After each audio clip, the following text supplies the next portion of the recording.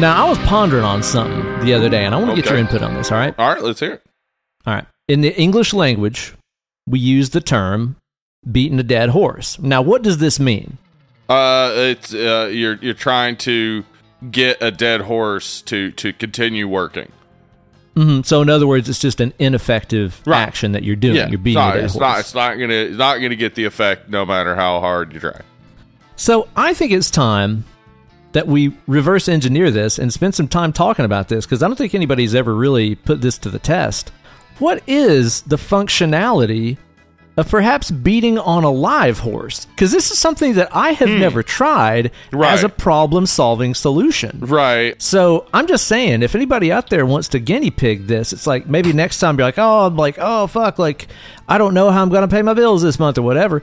Maybe you just beat up a horse and see what it does.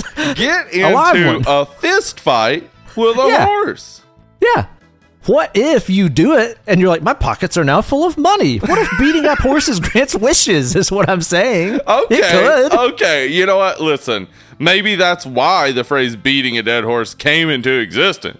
Because everybody was like, you know how when you get into a fight with a live horse, if you win, you get money. Yeah, that's how it works. They start talking, they fork it over, yeah. Well, this guy over here, he's beating up this dead horse like it's going to give you money. And that's not how that works. I think the next time that like I'm doing something and it's working great, I'm just going to be like, nah, we're beating a horse.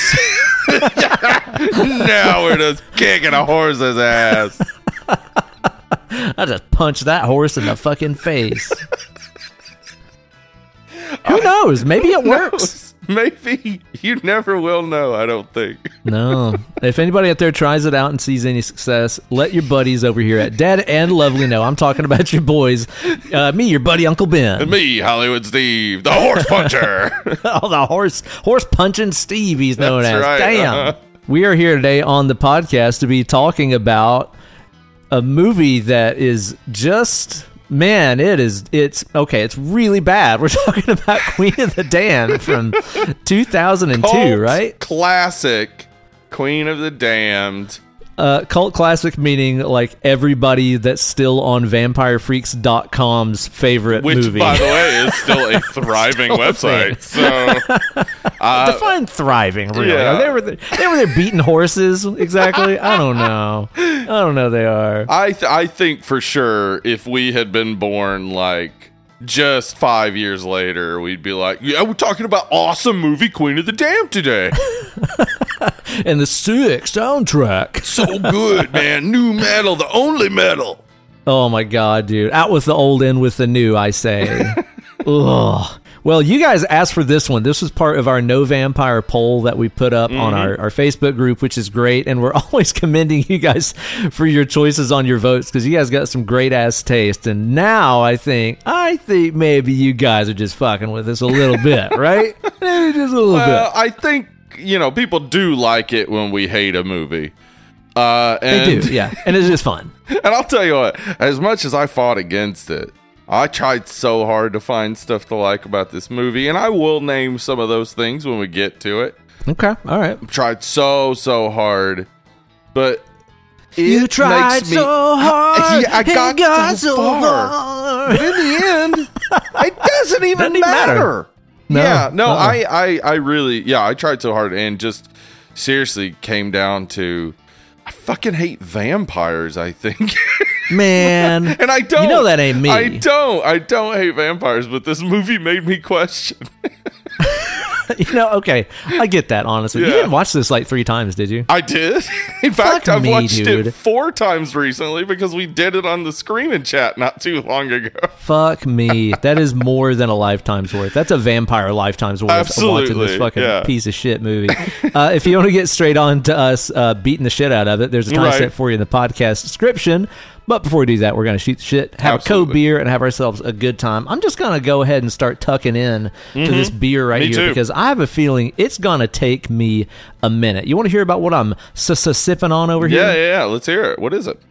Well, I bought this in honor of my goth rock alter ego, Davy Stranger, who would probably be a fan of Queen of the Damned if I was going to guess. Yes, he would. He'd love this movie. He probably would. Yeah. This beer is called Stranger Danger. It's by Monday Night Brewing. It is get this, bourbon barrel aged, peanut butter cup imperial milk stout. Wow. And it's 13%.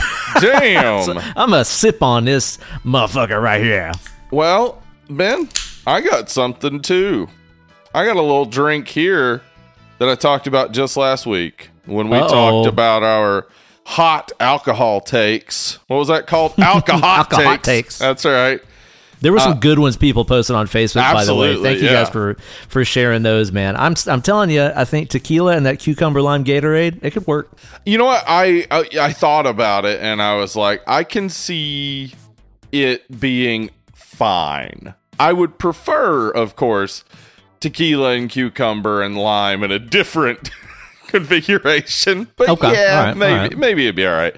So you're picking up one of your hot takes, huh? Yeah, I'm picking up one of my hot takes here. Went to the store yesterday, and down there on the bottom shelf, you got to look for it.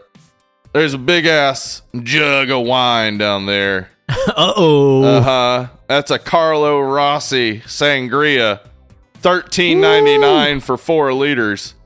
Look out! And I'll tell you what, there's no better sipping wine out there for me. This is just sit around, get nice and toasty, because it's a 10% wine that tastes like delicious juice. It's so good. Sweet berry wine, huh? The color of it is gorgeous. It's lightly effervescent. I'm just telling you, if you haven't had Carlo Rossi Sangria, not a sponsor, but they can be. Get you a glass of it. Just try it out. See what you think. I'm telling you, it is. It's going to be what you thought wine was going to taste like when you were a kid. That should be their slogan. Yeah. Honestly, if they really leaned hard into that, it's what you thought wine would taste like when you were a kid.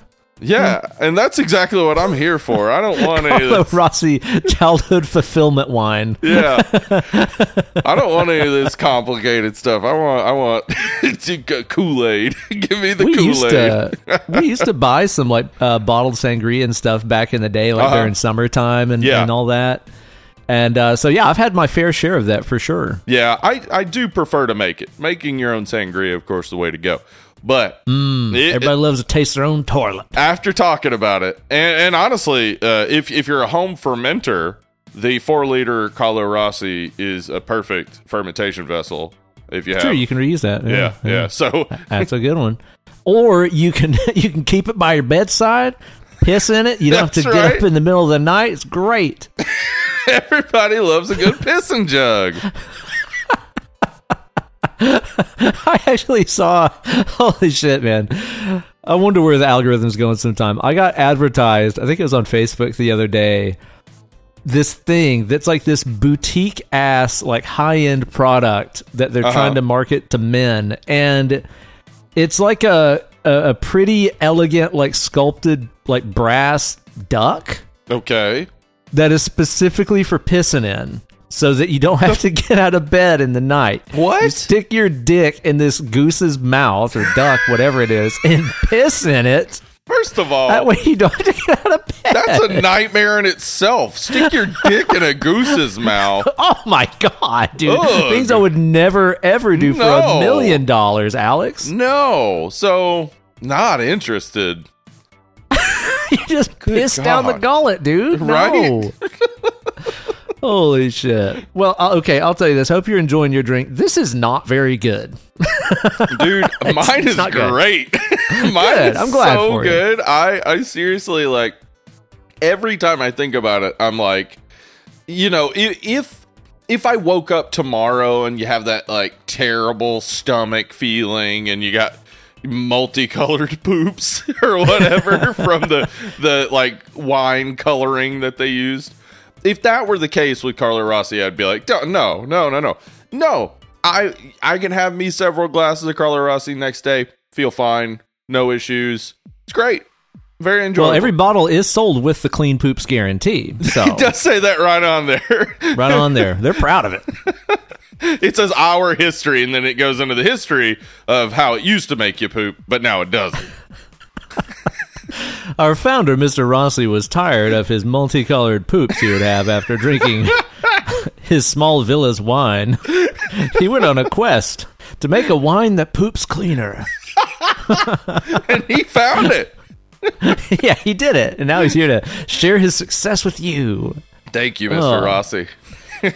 So this beer right here, the bourbon barrel flavor is very strong. Yeah. And also the kind of dark chocolate peanut butter cup taste is very strong. It really sort of tastes like strong. It's like if you took, a bourbon and dissolved several peanut butter cups in it. Oh, well. It's not very good, man. Yeah. No, that doesn't sound great at all. It's not great. Monday Night usually does really good stuff, so this is kind of a fluke for them, but I may need the alcohol to carry me across the ravine, or I may retreat and grab something from the fridge here in a second. I don't know. I'll try it a few more sips. Maybe as it warms up, it'll get better. A lot of times darker beers are like that, but yeah, I'm true. not feeling it. Not feeling it. Yeah, I'd say, once it gets up to room temperature, maybe it'll kind of, because a lot of the more subtle flavors might be a little subdued while it's cold. Could be. But I'm thinking, if you washed whiskey with some peanut butter cups, I don't know if that would be bad now that I think about it. I mean, it might be all right. Like Depends on the you whiskey. had like a Screwball and all that, some of the peanut butter whiskeys. Right, uh-huh. They're kind of fun. They are, yeah. So a little chocolate flavor to that. Couldn't be too bad. Well, maybe it is. Who knows? Who knows, man? Well, I haven't had a ton of time to watch a lot of stuff since the last time that we recorded, but I have watched a couple of things, man. We finished up that dang old Goosebumps series, what was on the Disney. Okay, yeah. How was it?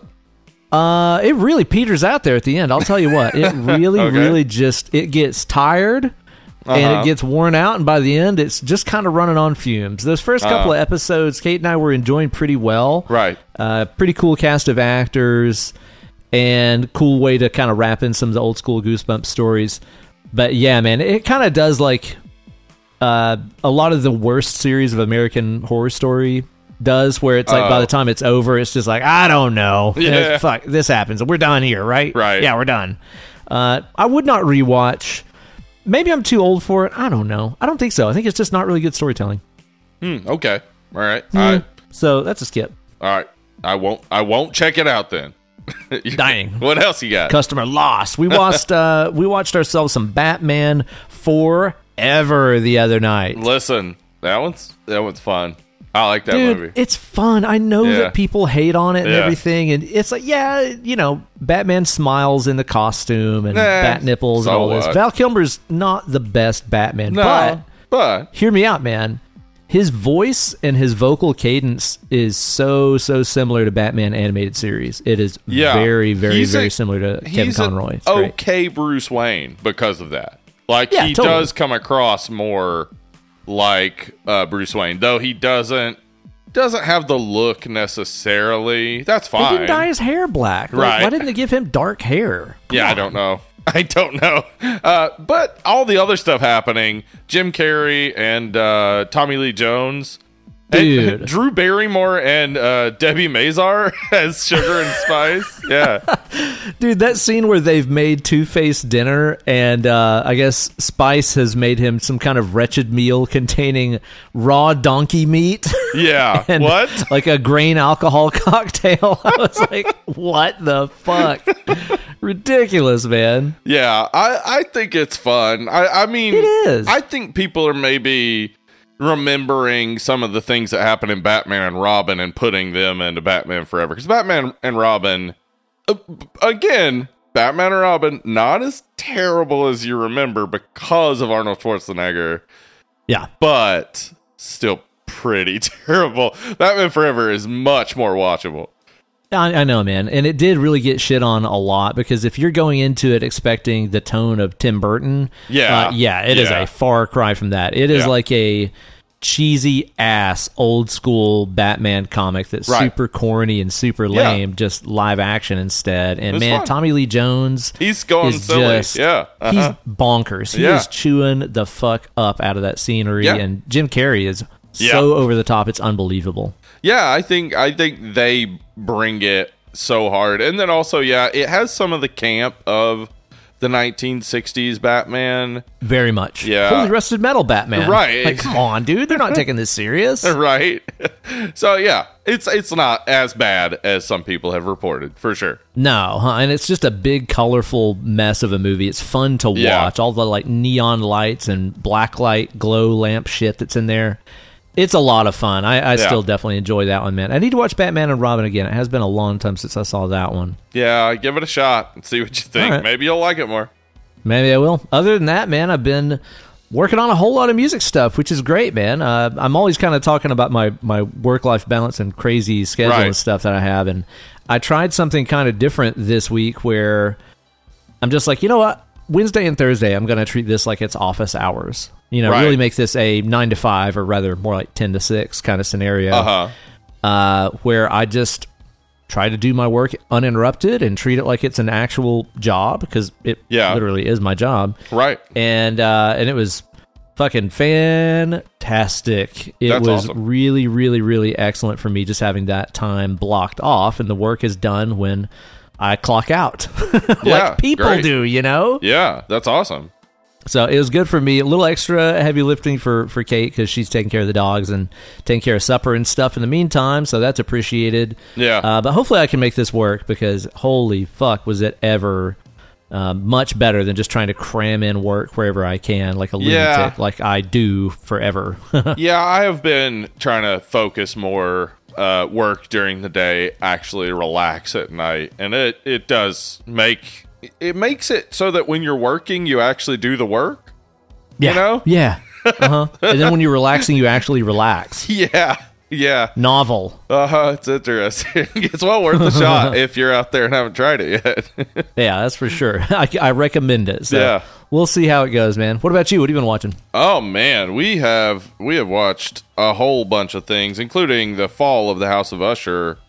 I keep hearing it's good. Did you like it? It's great. Yeah, loved it. Thought it was great. If you're a Poe fan, if you've read a lot of Poe, you'll be seeing some things coming, but they vary up a lot of things. It is a Poe world. It's not exactly a adaptation of the story, The Fall of the House of Usher, while it is still an adaptation of that story.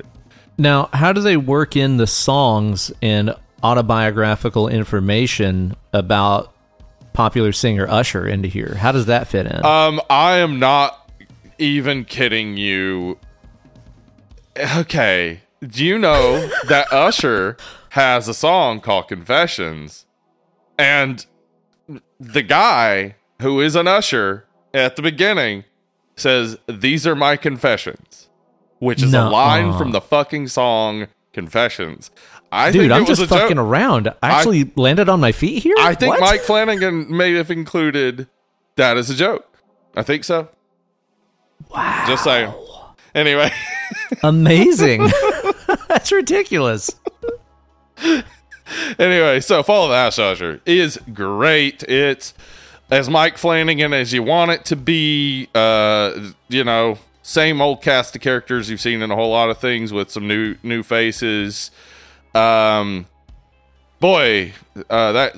Kate Siegel, yowza. You know what I think he should try, though? Hear me out. What's that? Something new here. I think the next series he does, there should be a part where there's a monologue about trauma by a pretty brunette lady. I think that would be something new for him. Yeah. He should try it. You know what? That's a good idea. He might try that. Yeah.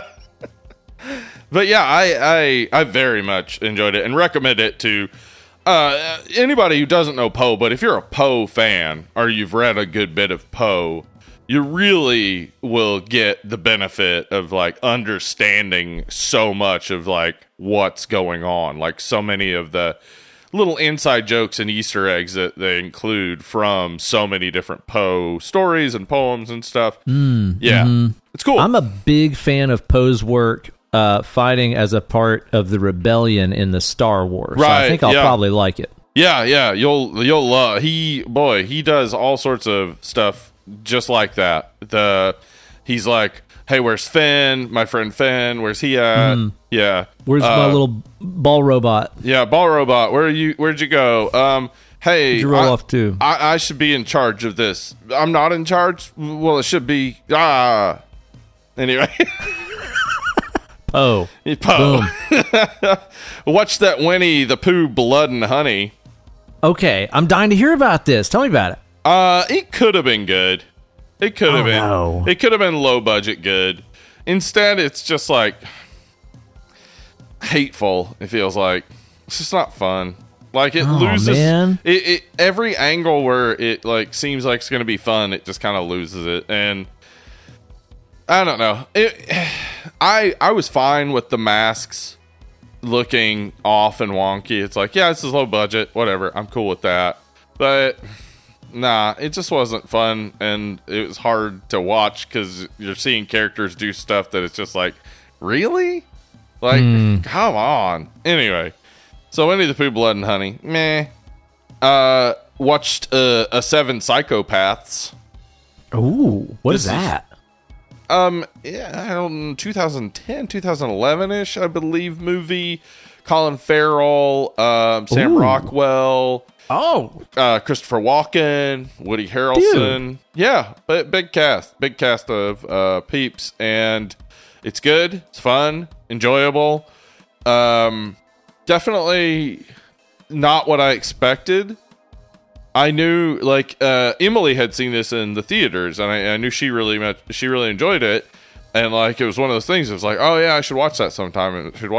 So I finally watched it, and I was like, oh, this was not really what I expected. It's a fun time. I think there's some stuff that definitely feels very, very like 90s indie movie to me. So it kind of feels like a revival of some of that, but that's okay by me. Yeah, definitely check it out.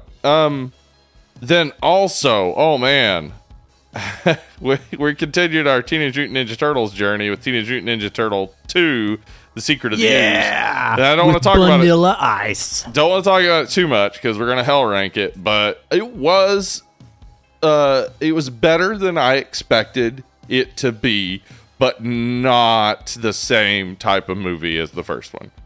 And the costumes, the faces are so derpy.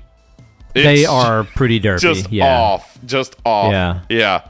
And it's weird too, because it's like a different April O'Neil, but they're saying it's just been a few days since the events of the last one. And Casey Jones, not in the movie. What? He just he murdered Shredder at the end of the last one. Where'd he go? Yeah, where'd he go? Maybe he's in hiding. Maybe that's what it is.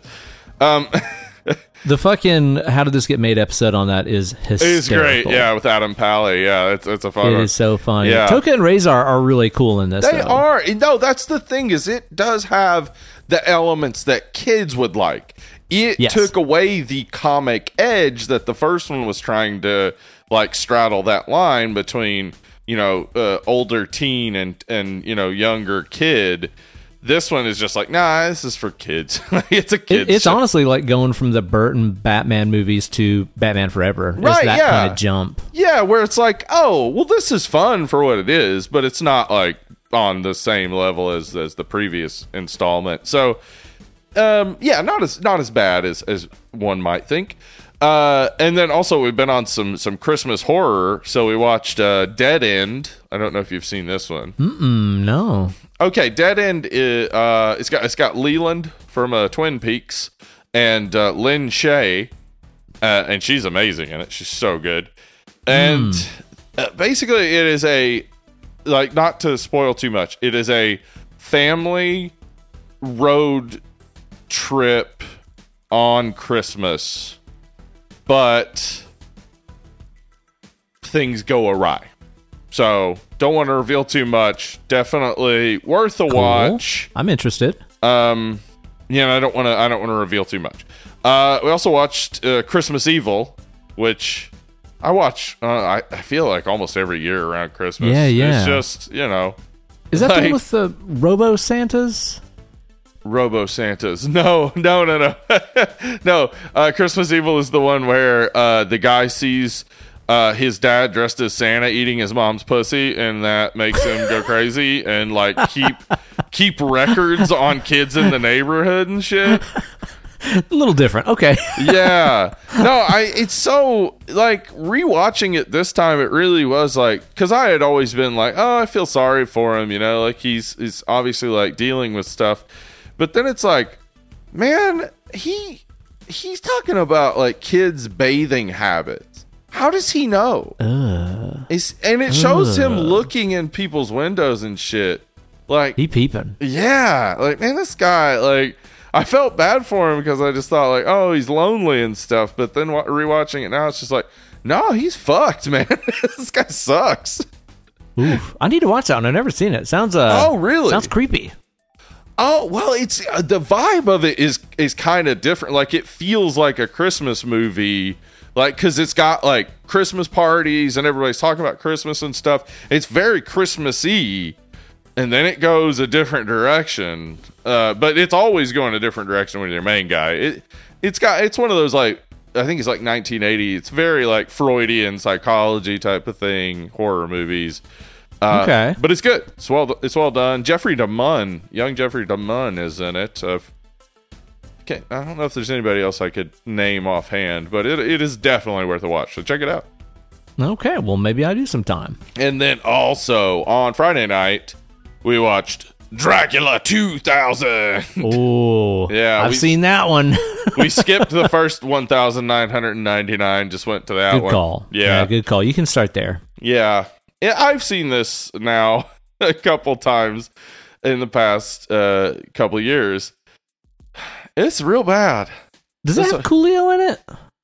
Is Coolio on Dracula 2000? Wait a second. Hold on. Or am I thinking of Dracula 3000? I don't even know. I think I'm thinking of Dracula 3000. Okay. Oh, man. Coolio, maybe he should be in it. It might improve the events of what's going on. It has... what's his name? Shit, from House. Oh, yeah. Yeah, he's good. Oh, that guy, yeah. Yeah, it's got some other, like, recognizable people, but it's just not, like it's just not even, like, interesting most of the time. But it is kind of a fun, bad movie. It was fun to make fun of, Mm-hmm. It didn't get serves to, a like... purpose. I don't know if it got too terrible at any time. And then on Sunday, we watched Blood Relatives on Ice Cream Sunday. Don't know that one either.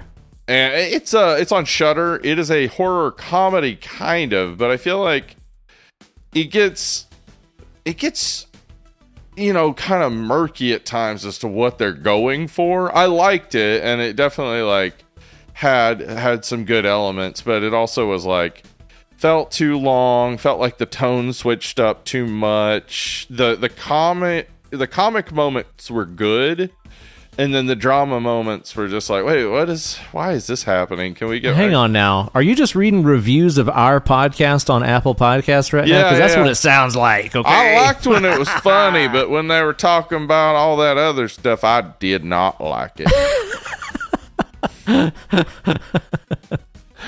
Yeah, but yeah, Blood Relatives. I mean, it's definitely worth a watch. It's on Shudder. I mean, it's like an hour 20, I think. We had a fine time with it. All right. So there you go. That's a bumper crop of some watching you done. Sure did.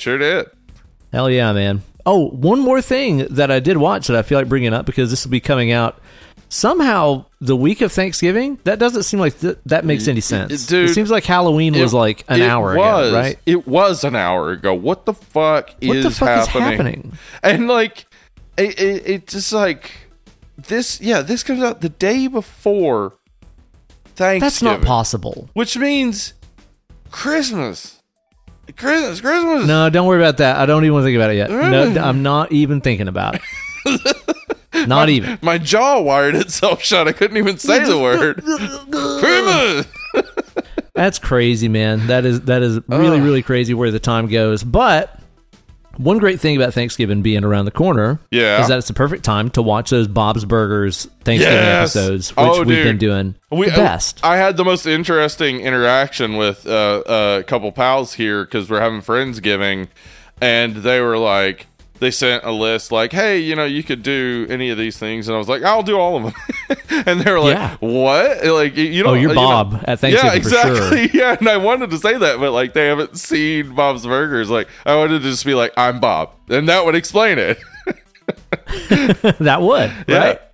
So strongly recommend watching those. The Bob's Burgers ones are great. And now that I think about it, we've not had time yet to watch the Friends Thanksgiving episodes. We got to get around to those too. That's a tradition around these parts. Monica makes a food, right? She makes food. She gets an anxiety. Is that? She gets the agita. Okay. Okay. Mm-hmm. All right. There you go. The usual hijinks. So we'll get into some good old watching. Hopefully some of you guys are maybe listening to this either on your way to your family Thanksgiving gathering or just listening to this and eating a cheeseburger instead of having Thanksgiving. We're happy to be here either way. Cheeseburgers for Thanksgiving is awesome idea. Like, just go. I'm telling you, man. Do whatever you want. You don't have to do the traditional. I am doing the traditional because it's just one of those things that I kind of think about all year. It'll just pop up in my head like, ooh, what could I do to maybe improve this or that? But I do whatever you want. Make a lasagna. Who gives a shit? I'm going to use this platform once again as my soapbox to push my agenda of new Thanksgiving. That's hyphen Thanksgiving. Oh, yeah? New Thanksgiving. Monster energy drinks, just Hot Pockets. Really wide pants, wear your widest pants to New Thanksgiving. Yeah. Now, my idea, as always, for Thanksgiving, everyone should bring a food that makes them thankful and just have the most random-ass buffet of what the fuck ever you want to eat. Yeah. Share the things with your family that make you happy instead of eating traditional, boring food from some made-up, completely not real part of American history. Absolutely. Don't even bother.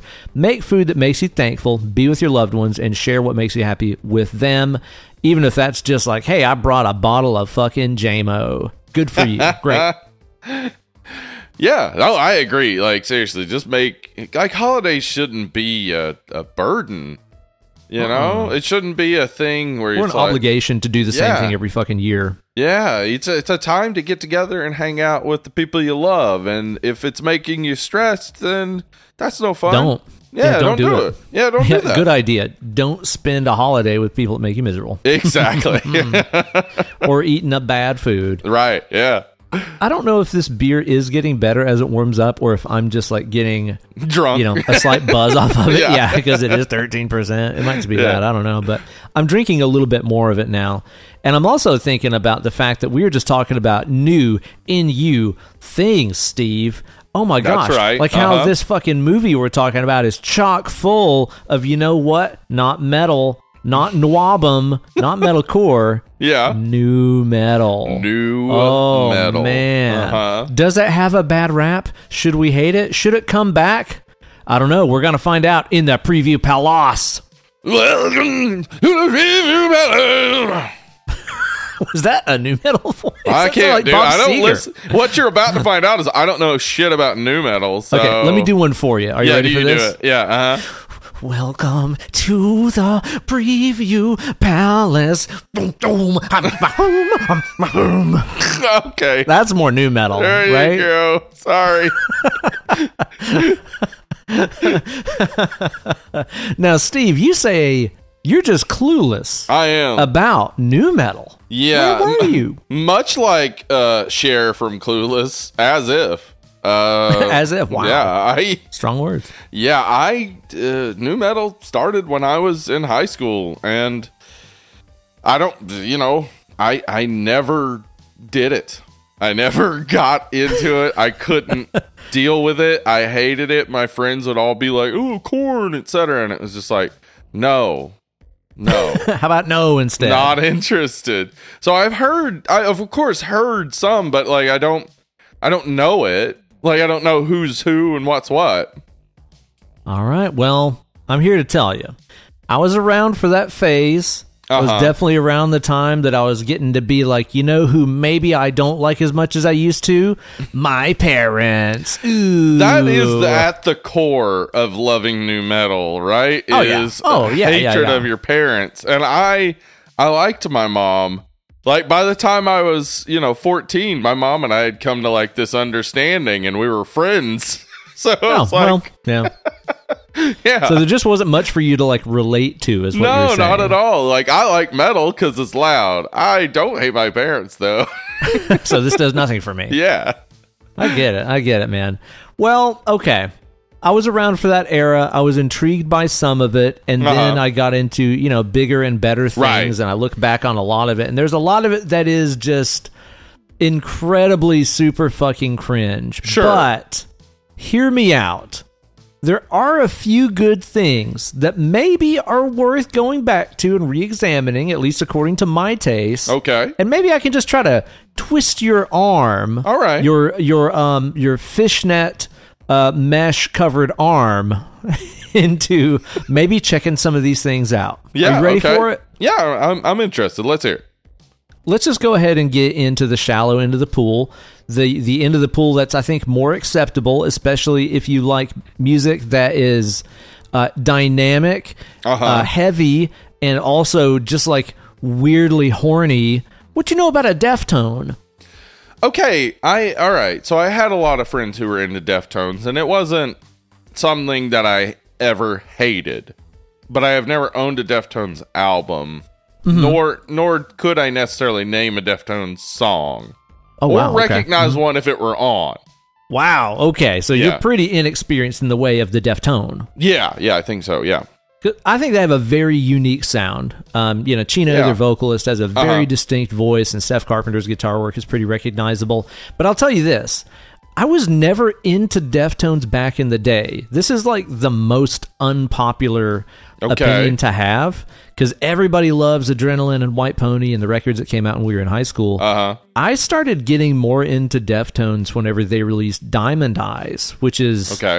Oh my God, I'm already sweating. I've got to look up what year that came out, and I have a feeling it is going to shock and stun me, because in my head, I'm like, it's the new one. It's like, that was probably like 4 records ago. Let's look it up here. Oh yeah, this is going to hurt, right? Diamond Eyes came out in 2008. Fuck me. So just a few years ago, huh? Yeah. Maybe start there, because like to me, that one doesn't really have as dated of a production as some of the earlier stuff. I don't feel like you have to have the high school nostalgia attached to it. There's some fucking jams on there, man. It's like really heavy Sade at times. I'm interested. Yeah, and most of the lyrics are about fucking or doing drug instead of hating mom. Wow, fuck and do drug. Those are, you know what? That's a message I can get behind. Fuck and do drug. There you go. So maybe there's something there for you. Maybe you check out a Deftone. Yeah, okay. Maybe I do. That sounds interesting. What do you know about Evil Disco, Steve? Evil Disco. Something that's going boonts, doonts, doonts, and also evil at the same time. What do you think? Okay. So, you have any examples? I mean, perhaps a Static X. They kind of got lumped into the nu metal category. They arrived a bit later on the scene. They're kind of like... They're to nu metal what maybe like Skid Row was to hair metal, where they showed up a little late to the party, but they're still very much lumped into that, even though they were a little bit different, a little bit more modern than some of the other bands that they were touring with. That first Static X album, Wisconsin Death Trip, is still a blast, dude. And I'll tell you, I already know how I'm going to sell you on it. Okay. They had a single off of that record called I'm With Stupid. Okay. There's a sample at the end of that song. They use a lot of like samples and electronic stuff in their music.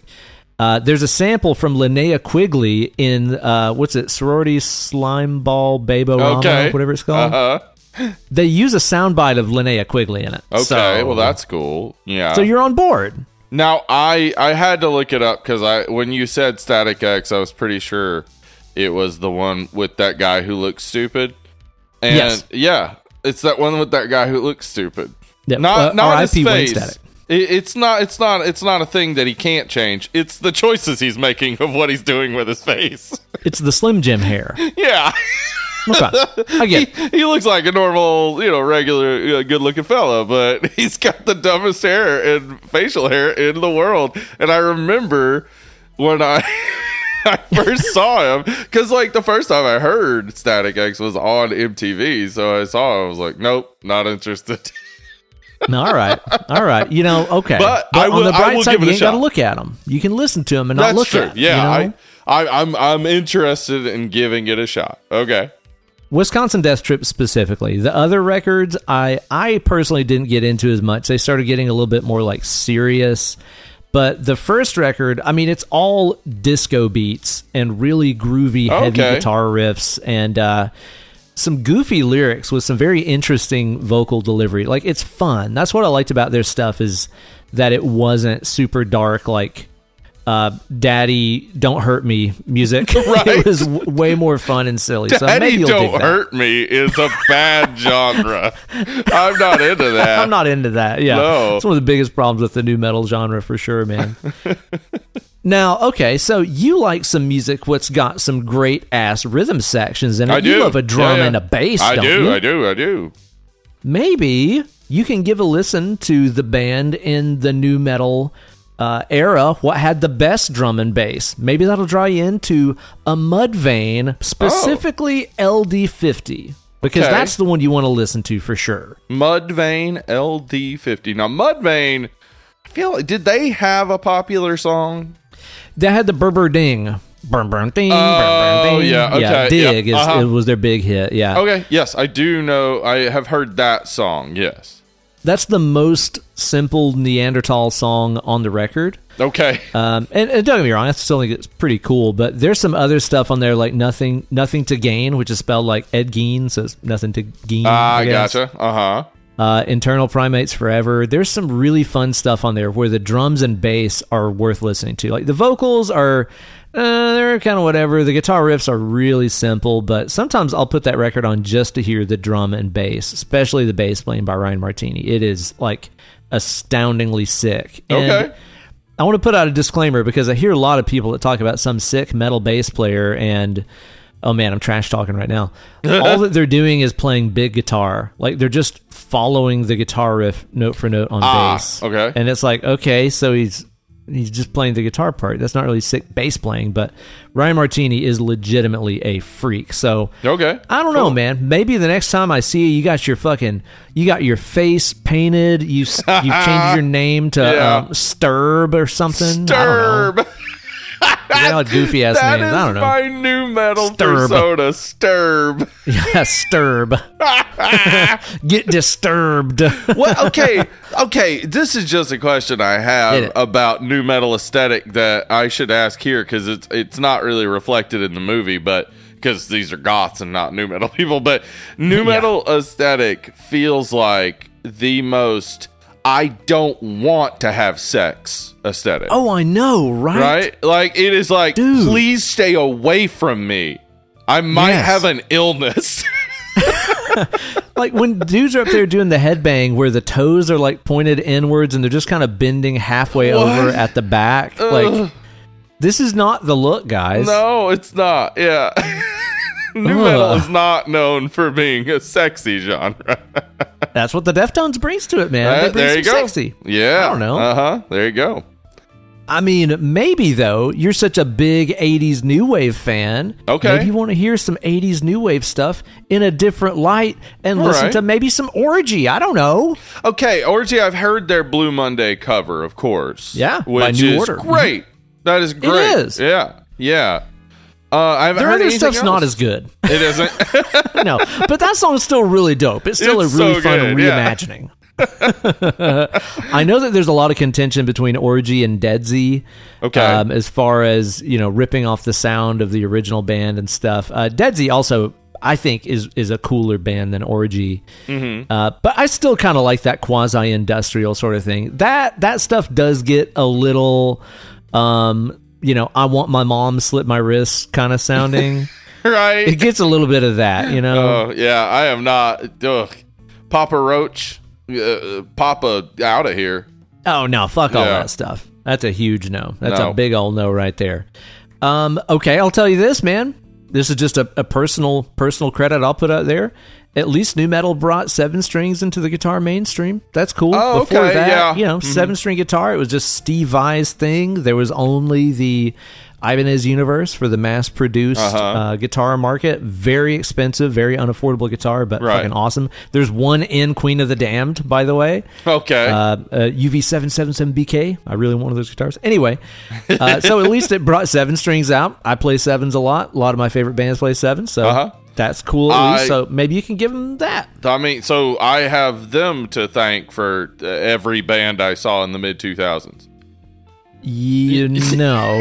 No, I guess not. No, I liked those bands. I saw a whole lot of metal bands with 7 strings in the mid 2000s. You saw Human Fuse a fucking ton. That's right. I saw Human Fuse a damn lot. I sure did. Yeah, and then sometimes we definitely couldn't afford those universes. I saw that Whitechapel. And they sure had a 7 string up there. 3 of them. Shit, they had 21 strings. There you go, man. Boy, 21 strings sounds like a clap stomp hey band. It is a clap stomp hey band for sure. Yeah, 21 strings. Yeah, from Asheville. They all have vests, the little hats. Oh, always. Yeah. Suspenders on like 2 or 3 of them. Yeah. That's how it goes, man. That's how it goes.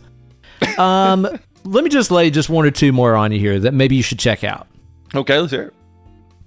What do you know about a band of brothers, specifically a band of little brothers? Oh, Hanson? Say what? Oh, okay, actually, no, but correct era. Oh, okay, cool. Strangely enough. Who is it? I'm talking about a band what's made up of some little brothers of other noteworthy rock stars what sing some songs that got some fun, goofy-ass sci-fi messaging and imagery attached to it. Okay. And some great-ass grooves. I'm talking about a PM 5K Powerman 5000. Have you listened to Tonight the Stars Revolt? I haven't, but I've heard one song, and I have a very positive association with it. The first time I went to a strip club, a hot goth chick did a dance to Powerman 5000's Worlds Collide. Okay, dude, this is my love language. That's perfect. Yeah, absolutely. Perfect. So, that song's cool. I like it. Listen to the rest of the record. It's actually really good and really fun. Like, that song is a fucking masher, but there's about 10 other ones on the record that hold up to that level. It's really fun. And it's got this, like, fun 1950s sci-fi vibe to it. And, the singer is Spider Zombie, Rob Zombie's little brother. I was going to say, is he a zombie? He's a zomboy. He's a zomboy is what he is. Oh, I see. And Mike Tempesta, buddy of mine, is on guitar in that band, who's the brother of John Tempesta from White Zombie and The Cult and tons of other bands. Awesome musician, great dude. There's a lot to love. I still put on that record and really get into it.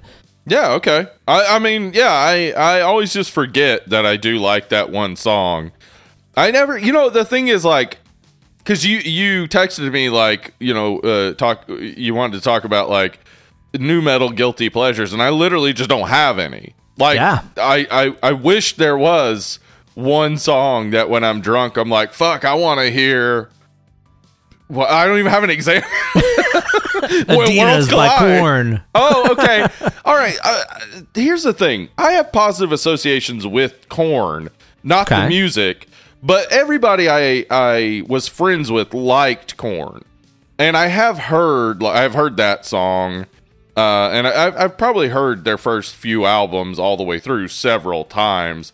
And hearing Jonathan Davis's voice in this is like, oh yeah, I do like his voice. He has a good voice. I hate the lyrics of most of their songs. Oh my god, terrible! so fucking shot, man.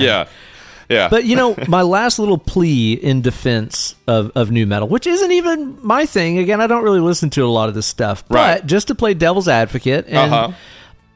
Maybe put some light on some of the better aspects of that entire era of music, which produced so much shitty stuff. But I'll tell you this, like, these days, when everything that you hear, in metal and otherwise, is quantized, processed, auto-tuned to fuck, unnatural as all hell. Yeah. I've at least got to give it up to nu metal in that the production and the performances are real. Yeah, there are. Like it's legit. Like that's what those dudes sound like in a room, and that's it. Like there's no crazy drum replacement, right? MIDI replacement, quantizing. Definitely none of the half-speed fucking garbage that people are doing in metal now with guitar stuff. It's real, at least. Like when you listen to even like Life is Peachy by Korn, or I mean, honestly, some of the best production is some of the Limp Bizkit stuff, dude. Like $3 Bill and all those records. Yeah. The drum production is ridiculous. Shout out to RDM. Big dude. Hell yeah. He's pumping his fist right now for sure. Yeah. Man, it really does, just from a fidelity perspective, sound great, because this is kind of the last era where people had millions of dollars to invest in making a record with great gear, great production, great mixing, great mastering. Pre-download era when selling music quit being a thing. Right. This is the last era of music that had budget. Yeah. And so it at least is real, and I appreciate that about it. Well, and I imagine throughout this, Anna has been taking notes, because when we were watching it, she was getting into the music. And I think... There's better stuff to listen to. Well, there's better stuff, but there's some stuff in here for sure that has some high production value and stuff, and I think that's part of it, right? That it's just like, it feels full. It feels like... It feels like there's presence to it rather than the emptiness that you get with a lot of, computer music. Oh yeah, totally. Because so much stuff now is done. It's done in box, Yeah. I mean, even here at home in my home studio, I don't mic up anything. Like I don't mic up guitar amps. I run them through my you just Universal sent me a Audio song, and that was one of the things I noticed about it. A thing that you'd put together, that the guitar sounds like guitar. Sounds like a guitar, right? I love it. You hear the space in between the notes instead of all the notes being put together exactly where they should be, and there not being anything in between. You can hear the vibration, and that is something I will say for sure that I noticed about a lot of the music throughout this, is that, the production is great. You can really hear these are musicians, they're putting something together, etc. It's not my cup of tea, but at the very least, it's real. That's cool. It's real. Yeah, exactly. So at least it always has that going for itself. You hear some good tones. You hear some good performances, some not good performances too. It's not all great stuff, but at least it's honest. Yeah, so that is nice. That is really good. And it's something I think always just hits with me, because I do listen to a lot of modern contemporary music. And I do like the bleeps and bloops. I like, computer music. I like chopped and dropped, baby. Yeah, I like that stuff a lot. But there is more like actual presence and feeling to real music played by musicians. That's right, man. That's right. So those are my nu metal gateways I want to try to get you into. Let me know how those treat you. Yeah, I think especially like Powerman 5000, I think you're going to like that if you give that a shot. So yeah, I will. I'll put together a little playlist and just listen to it on a drive and see what I feel like. There you go, man. That and Wisconsin Death Trip. Those are the ones that are like my definite recommends. So check those out and let us know about your nu metal gateway drug / in defense of nu metal takes over on our Facebook group. Isn't it funny? Like, because we just twice in this month have had to talk about like mid to late 90s subgenres of music. In vampire movies. We talked about ska with Renfield, and now nu metal with Queen of the Damned, our movie today. Man. Dude, so I mentioned on last week's episode that I hadn't seen this movie in a long time. Yeah. I think it might have been 39 years. I don't think I've ever seen this movie before. I think I may have been thinking of something else. This might just be one of those movies that I saw so many ads and trailers for back in the day that I felt like I had seen it, because it was always on the back of comic books. It was always in Wizard magazine and GamePro magazine. It was in all the shit I was consuming back then. I think I may have convinced myself that I had seen it, and if I had, I didn't remember a goddamn thing. And I just watched this last night, maybe for the first time. Yeah, I recently watched it for the first time on the Screamin' Chat. My cousin had liked it when it came out. I remember he enjoyed it, and I don't know. I just don't like. I'm not a big fan of romanticizing vampires, so I've just never had any interest in watching it. But I thought, like, maybe, just maybe. Because I do like Interview with a Vampire. I like Bram Stoker's Dracula. Sometimes you can have this romanticized view of vampires as long as you're showing, like, the struggle as well, right? Mm-hmm. This movie doesn't even try that. This movie's about vampire politics and vampires hanging out and vampires vampiring into the vampires. It's just vampires being the pieces of shit they are. Fuck a vampire, it's so man. Unlikable, man. Yeah. It's so wholly unlikable. Like there's no vampire in this that you can root for, empathize with, nothing at all, man. And I was thinking recently about vampires, because we've been talking recently on the show about like how much I just am a fan, and I don't think I'd really realized that before until you brought it up. But yeah, I do like vampires, and I think a lot of it for me, growing up in a very sheltered, let's say somewhat conformist sort of way to the evangelical Christian ideal in the 90s. I guess in my head, the reason I like vampires so much is it's very much the perspective of the outsider.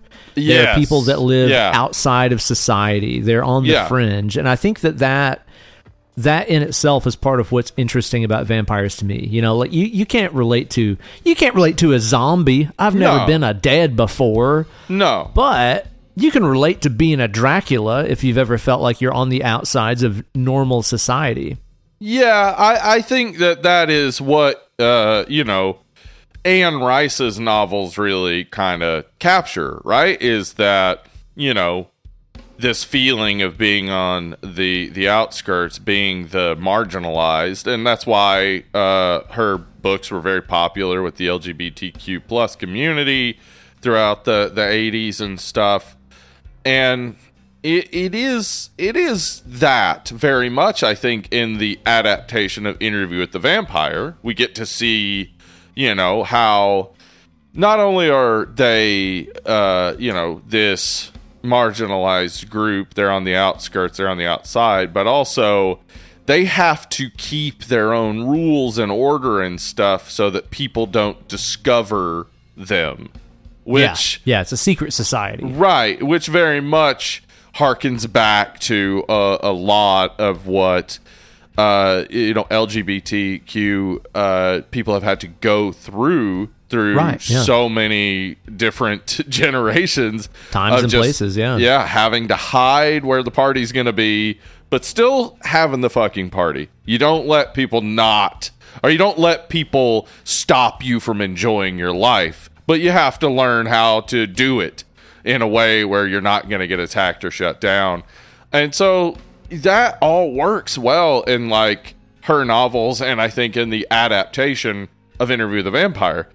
In this, though, it just seems to be about like, what if you were the coolest goth? Oh my god, that's it. That's all that this fucking is, right? And it feels so much like the MySpace drama of the day, right? Like it's so much just like what this is. The movie is telling this story. There are two factions of vampires. One faction of vampires wants to kill humans and doesn't want humans to know they exist. The other faction of vampires wants to kill humans and doesn't give a shit if humans know they exist. Pick. Which one do you like? I prefer the one that says, hey, watch out for vampires. We're trying to fucking kill you. So, I don't know. Maybe I'm wrong. Dude, how in the world did we get from Interview with the Vampire to this? This feels it's bad. Nothing even remotely similar in tone to the movie adaptation. I've not read the book. Kate's read the book, and she loves it. She said it's great. And this just feels like This feels like fan fiction that somebody posted on their Angel Fire page in 1998. Like, this does not feel anything remotely like the motivations, interests, cares, compassions, whatever, of the vampire Lestat that we know from the other movie. Well, and that's because Warner Brothers was coming up on a deadline where they were going to lose the rights to the other two Anne Rice books that they had rights to, which were The Vampire Lestat and Queen of the Damned. And so they decided to rush a production that would combine the two novels. So they rush a screenplay that clearly doesn't work into production. No. And then, I'll be honest with you, Michael Reimer does the best he can with it, and does the best he possibly can to make it look good. I mean, we certainly have the fact that there are practical sets and real people doing real stuff, and that entire concert scene is actually like 3,000 volunteer goths. Like, that's all cool and fun and interesting, but the story makes no sense. There's nobody to like. None of the characters are interesting, and often they're very badly acted. Dude, so bad, man. So bad. I wish I knew the source material of those two properties better so I could say if this was having any success in adapting them. Well, I know that Anne Rice has basically said, like, I watched this once, I'll never watch it again. Like, she apparently fucking hates this movie. And Michael Reimer apologized to her and said, like, this is not a real adaptation of your books. So, they were just rushed. I mean, I can't be mad at the writers and director of this or any of the actors for being in this rushed production that's just trying to hold on to some sort of cash instead of letting the rights revert back to the author. So I can't blame anybody involved necessarily, but that doesn't mean the final product deserves any like leeway, because you've got a director who could do the job. If you gave them a little bit of time, I'm sure the writers could have come up with something. But dude, it's so bad though. The entire premise of Lestat is like, oh man, being immortal is kind of a drag. I'll just go to sleep until the world's cool again. And then he's awoken by the sound of goddamn nu metal. Nu metal brought him back to life. You know what should have happened? It should have like given us this backstory. Here's what would have tied it together. Okay, now I've got it. It should have given us this backstory of when he was like a little kid. His dad and mom were like super lame and wouldn't let him do whatever he wanted to. And he was like, screw you, mom. That's in this movie.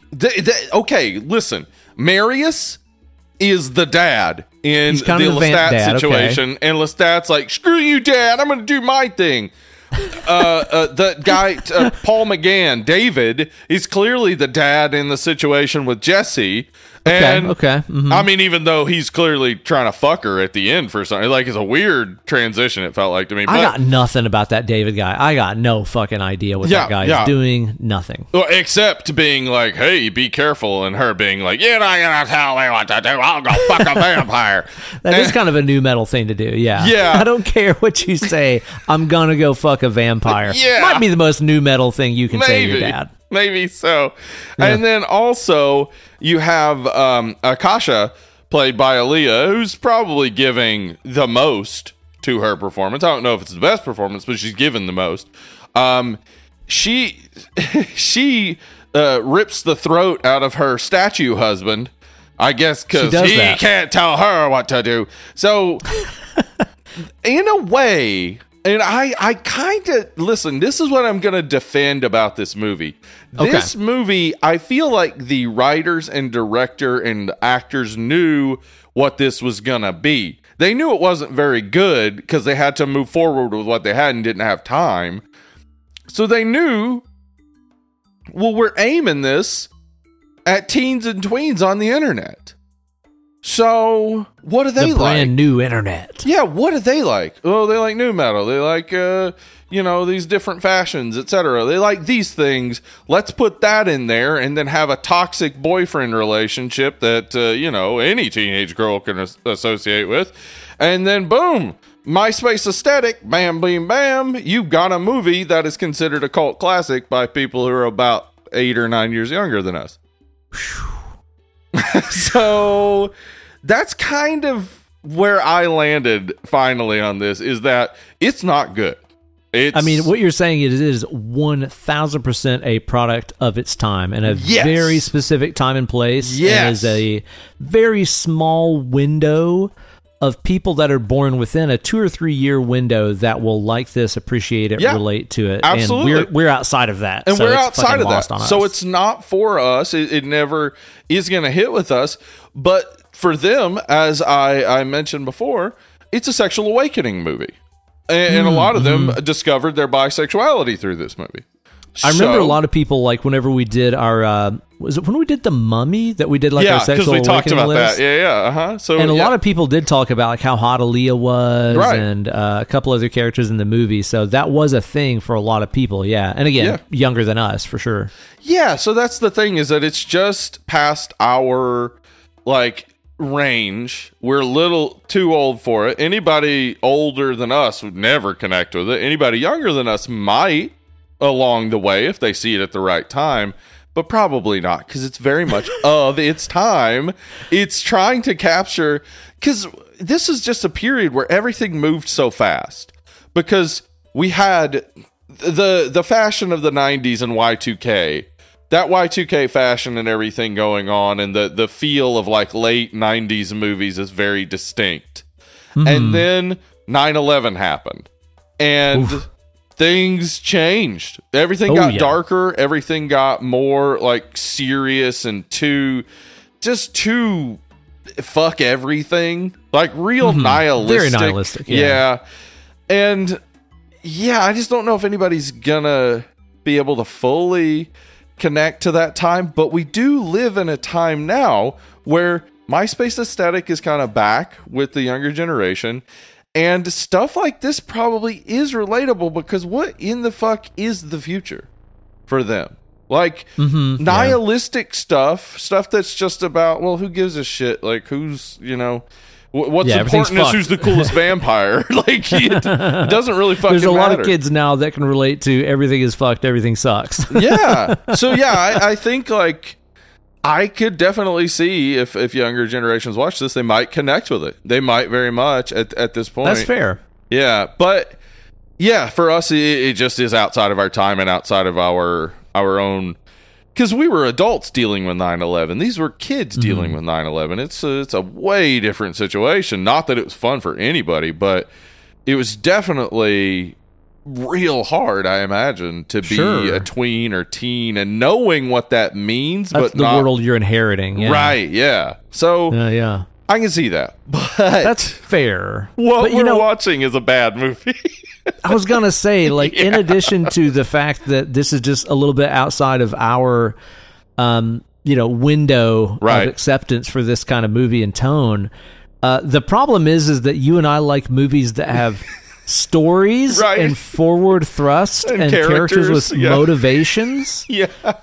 Things that make for good stories. Like, dude, what the fuck is the story of this movie? Okay, what is the premise? I do have that down, and it's not. It doesn't help the movie in any way. But here it is. Like, I watched it last night, and I'm like, he came back. He was in a band. Yeah, there was Aaliyah. Yeah. So I don't know. It's over. Him coming back and being in a band and all that stuff, and the conflict between him and the vampires who want to stay hidden, is the story that is going on for 15 minutes of the movie. And then for the other 40 something minutes of the movie, Akasha shows up. Now, this is where the Queen of the Damned novel starts, but they cut so much because they're still trying to resolve all the story issues of the first bit. Yeah. So none of that really fully gets explained. That Akasha is she is an inhabited by this vampiric entity as she's about to die back in like Egypt in 400 BC, I think they say. Yeah, something. Yeah, 500 BC or something. And that's cool. I love the idea. That's very interesting. Yeah, of like these ancient ass vampires, like the mother or father of all vamps. I always think that's a really cool idea. I agree, and I think Aaliyah was a huge Egyptology dork and huge vampire movie fan, and she really was interested in taking this role, and she clearly like thought heavily about her movement and the way she would look, and I think she's doing a great job with all that. But they don't do anything with that story. All they do is introduce us to this cool character. 50 minutes in is when she makes her screen appearance. Holy cow, dude. Like the fucking titular character of Queen of the Damned is late to her own movie. Right? and then after that, she's on screen for 26 minutes total of the movie. And most of that is her being killed. Yeah, it is, man. And most of her role in the movie is like, oh, yeah, she's the Queen of the Damned, whatever, mother of all vampires. And then, like, in the last minute, she's like, I have plans for this war. I'm going to take over the world. Oh, I'm dead. Yeah, in the novel, her plan was to kill 90% of the men in the world and keep the other 10% as, like, breeders and servants. And, cool. That makes sense. Like, hey, Akasha, can I be in the 10%? What up? But it's a cool plan, and honestly, like, I think that, and I'm not like I think this was all so rushed. I'm not putting blame on the writers; they were doing the best they can. I think that the bits where they have these like patriarchal characters that people rebel against are trying to integrate a little bit of Akasha's plan, because they knew they weren't going to be able to do Akasha's plan unless they were only adapting Queen of the Damned. But they had to adapt both novels, and it doesn't work. It's just not gonna work. I mean, if that's like the bill you've been handed, hey, we've got a rush job. You got to turn these two huge books, because those Anne Rice books are big. Yeah, yes. Into one movie. That is a tall order to fill. Yeah, like that's kind of impossible. Yeah, and it was. Yeah, it's exactly it. It wasn't going to be good. So I just can't put that at the feet of the writers. But I feel like the fact that you have all these story elements they expect you to include, which leaves no time for characterization, no time for really developing arcs. I mean, the stakes of the movie are stated 82 minutes in when Marius says, "This is why we fight, to protect this family." Yeah, like, oh, that would have been nice to know this entire movie to know why any of this fucking shit mattered. Right? So why is that so late? End, and now we're supposed to be sold on why anything is happening. Jesus, man. Yeah, so we've got Lestat. He's like, being eternal is boring. I'll go to sleep. I'll wake up. I'll join a band. I'm super famous. I've got a fan who's just a big fan of vampires and stuff that's in a paranormal investigation society that doesn't actually do anything, though. They just observe. Yeah, and according to the Wikipedia on the Talamascan people, apparently in the books, so many of them eventually just become vampires that I really finally put together like, oh, I think that's kind of what they're doing in What We Do in the Shadows with the familiars, is like they're all like super interested in vampires because they want to be vampires. It's like a fan club. For sure. It is. The Talamaskans are just a fan club, and she is the ultimate fan. She wants to fuck a vampire so bad, and she wants to be a vampire so bad since she was a little kid. Why not have her openly saying these things so that when it happens at the end, it's a victorious moment rather than like she's pretending to want to understand vampires for no reason, and then she's like, oh, am I gonna get turned? Oh no. Oh wait, I'm not. Oh. It's what is the point? What's the fucking point? Her story is so poorly done. Like there's really just no, like, she's there so we have someone to root for, because, as I said, both sides are terrible. But then she's on one of the sides. So we can't really root for her. Dude, and the biggest mistake that the movie made was with that character, Jesse, introducing us to what could have been a really interesting story to pursue, which is the fact that she is a human being that was, I guess, raised in a family of vampires. Yeah, I want to know that fucking story. Okay, that sounds dope. Yeah, that is the story of what's going on with Jessie. Is Maharet? She has protected her bloodline after becoming undead, and she won't allow them to become vampires, but she has continually protected them. That's and kept cool. Them, yeah. So that's all interesting and could have been a really good story. Like, if that was the story the movie wanted to tell. It really just comes down to, why did they not make a sequel to Interview with the Vampire when they could have? Like, I know. You waited, what was it, maybe 8-9 years before you decided to make anything? Like, the first what one were was you doing the whole time? Right, I just don't know. I don't understand it. I don't get it.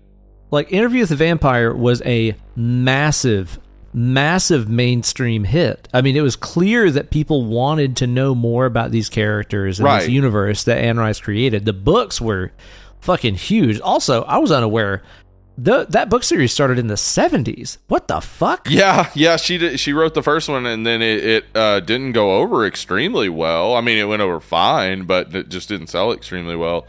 It kind of picked up some sales over time, and then she wrote the sequel, The Vampire Lestat, and that did really well, which of course boosted sales of the original. And then Queen of the Damned came out, and it did really well. So, yeah, she's been working on these books for quite a while, and yeah. I think, if I would just say that if you've had an author working 10 years on a sequel to a book, and you just a few years later make the adaptation of the first book and it does well and people like it, why do you not get that fucking sequel out? Strike why while did they the iron is hot. Yeah, what? Come on. I have no idea, man. I got no idea. And the thing about it is, man, is that, Interview, which started this entire, association with these characters. Right. It did so many of the things that vampire movies and stories should be. Uh-huh. It was sexy. It was romantic. Yeah. Uh-huh. It was brutal. It was also, tragic. Right. This movie does none of that shit. Well, None. I think again, if you were younger when you saw this, you would say this is sexy and romantic. The relationships the romantic relationship being shown is toxic and terrible. Yeah. As far as sexy, I don't know. It may just be us, but the 2000s were the most unsexy decade, right? Oof, easily, without a doubt. Yes. So even though there's so many attractive goth women in this movie, so many. It doesn't to me stick out as sexy, but it does to people who are teens watching this, and I get that. I entirely understand that. Yeah, I suppose, but man, there's nothing here for me that I want to see in a vampire movie, including any characters that have motivations. Dude, like, this is something about this movie that I was thinking about today, where I was like, what are the clear motivations of any character? Okay, Steve, what is David's motivation? Okay, David's motivation is, I'm the daddy for a while, but then when you come back as a vampire, I want to fuck you, but no kissing me, please. What an interesting story. Yeah, poor Paul McGann is just like given nothing. And it seems, again, like this is a real interesting cast of characters who are into the supernatural, very specifically, like vampires, the werewolves, and stuff like that. They're experts in werewolves. They're very interested in Lestat. They've seen he's come to public and said, I am this vampire or whatever. Like, seems like you could make a story about them interesting and make that work, but no. We don't even try. We just introduce that they exist and then go, yeah, whatever. What's up with his ending in the movie? Where I guess the worst. What? Marius is just like, I guess I'll go kill this guy, and we're watching Marius not look into camera, but basically winking to camera, like I'm gonna go kill this guy, and we're supposed to be like, good. I didn't understand why we hated him. I know. He didn't do anything. There were vibes early on in the movie where it's just like, oh yeah, he's gonna end up being this manipulative father of this organization with ulterior motives. Nope. Not really. No, Nope. he's kind of doing what he says. He's like, yeah, we're a paranormal society. We just kind of observe and report. Vampires are cool. That's basically it. And I mean, it's like, why even Oh my shit, what was that? God. I just what was dropped that? Jug of wine. Keep this in the podcast. This is riveting. You gotta clean this. Hold up. We gotta address this. We'll just jump right back in. Yeah. Okay, momentary disruption right there. Edit in podcast land. Mm-hmm. we just had a tragedy because your piss jug, your future potential piss vessel, right? And it just bit the dust, didn't it? Yeah, I had a big old 4-liter of Carlo Rossi here on my desk, and my wild hand gestures just knocked it off, and it shattered. Because it was mostly empty. It just shattered. Oh my god. Oh my god. I mean, luckily, again, there wasn't a lot of it. I have like a little pad for my chair on top of my rug, but there is a big red wine stain on my rug now. I mean, fortunately, you got that fucking brass duck by your bedside you can piss into later. Yeah. You're already equipped to deal with the nighttime pissies. Jesus, what a man. Tragedy. Absolutely. Jesus. Carlo Rossi, if you're hearing me, your jugs break. Is that a thing? Fix it. Man. That glass ain't tough no more because of woke. Yeah, woke done this. Biden done it. Because Biden, that's why. Glass used to be a lot tougher back when men was men. Yep. They'd put semen in it. That's what it was. I dribble my fucking Carlo Rossi jugs full of cum back in the day. I dribble them like a ball. That's how we done. What were we talking about? I don't know. How nobody in this fucking movie has any motivation. So what is our main character, Lestat? Yeah. His motivation is being a new metal band. That's it. That really is it. There's nothing else driving him until, for some reason, I mean, it's just this toxic teenage relationship with Jessie that suddenly gives him some other motivation. But every interaction he has with her is just abusive and bad. Like, what? Like, I just don't even understand how we're There's supposed to. There's nothing good going on there. Yeah, how are we supposed to come to like him? Because he is our protagonist, essentially, in a lot of ways, right? But he's hateable. Very much his story. Mm-hmm. Yeah, but what's there to like about him? Right. Yeah, it doesn't make sense. No, I don't get it, man. I also just do not understand how we got to know that character in Interview. He's back in this one. We hear his speaking voice, and then we hear his singing voice, which is just literally Jonathan Davis from Korn. Yeah. That's not his voice, at all. Wouldn't be his voice no matter what. We're first exposed to this, man. Yeah. Whenever he awakes from his 100 years of slumber and interrupts a band practice that's going on in his old house. Right. And the band is jamming their new metal fucking bullshit. And he sneaks in and does a sexy pose laying on top of the amps and just starts singing the fucking song. Yeah. But it also sounds like it's been processed. Like it sounds. Oh, yeah. Like somebody worked hours on making it sound that way, and he's just laying casually open. And all he does as an actor is open his mouth like he's a fucking radio. Bah, and corn comes out, right? Yeah. And he's like not even singing through a PA. No. Like the band is full on playing with like Marshall Stacks and live drums and shit. And he's just like, I'll do a sexy lay down with my head in my hand like Burt Reynolds in a Playgirl spread. Yes. And just sing over the music. Dude, maybe that's a vampire power we just never heard about. It might be, you know, that's not one of those that we've ever heard of, but I do apparently understand now that after you've had 100 years slumber, you awaken with such dark thoughts in your head as to write lyrics that are like, why did you leave me so cold? Hug. And then also, man, the song that opens and closes the movie, the chorus of it is, we walk amongst you feeding, raping.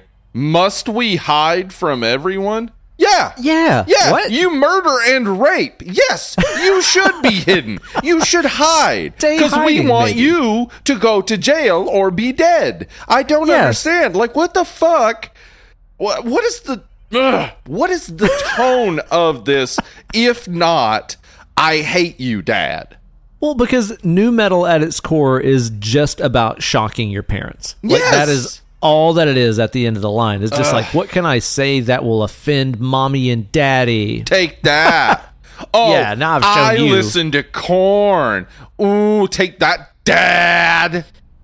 Dude, he's busting out these just shit-ass, emo-ass, nu metal, whiny fucking lyrics. Yeah. And then the band is called the Vampire Lestat. You've got to be kidding. You've got to be fucking kidding me. It's that like they were just like not even trying, right? Like there's no attempt there.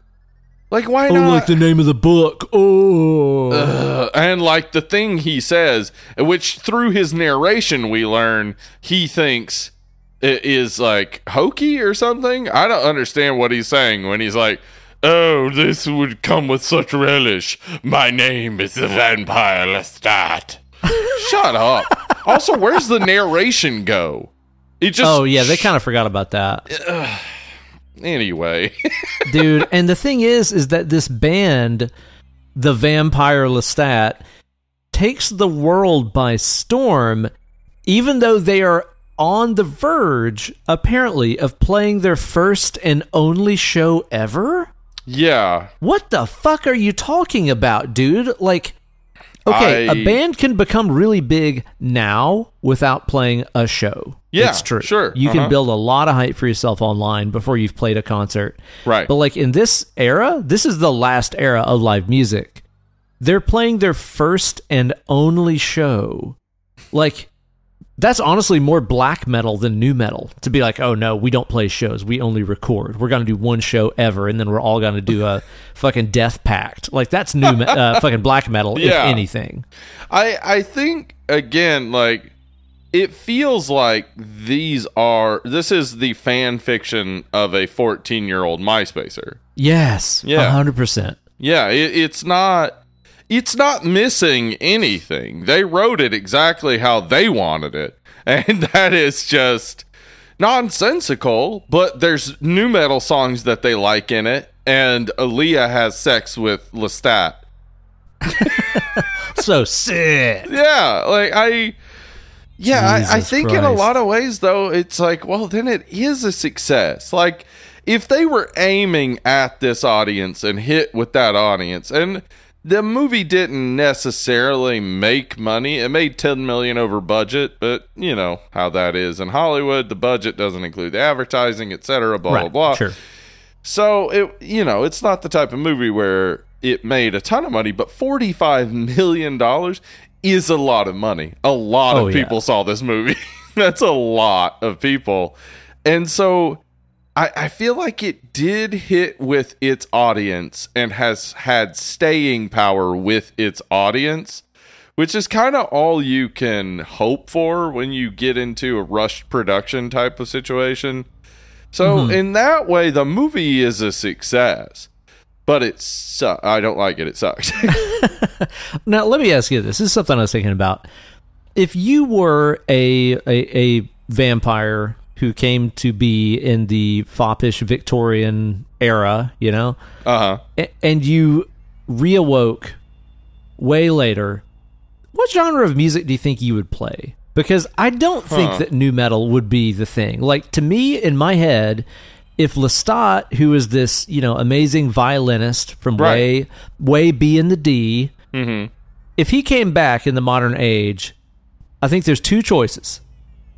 He's either going to be in a fucking symphonic black metal band like Dimmu Borgir, which would make all the sense in the world. And would have been great.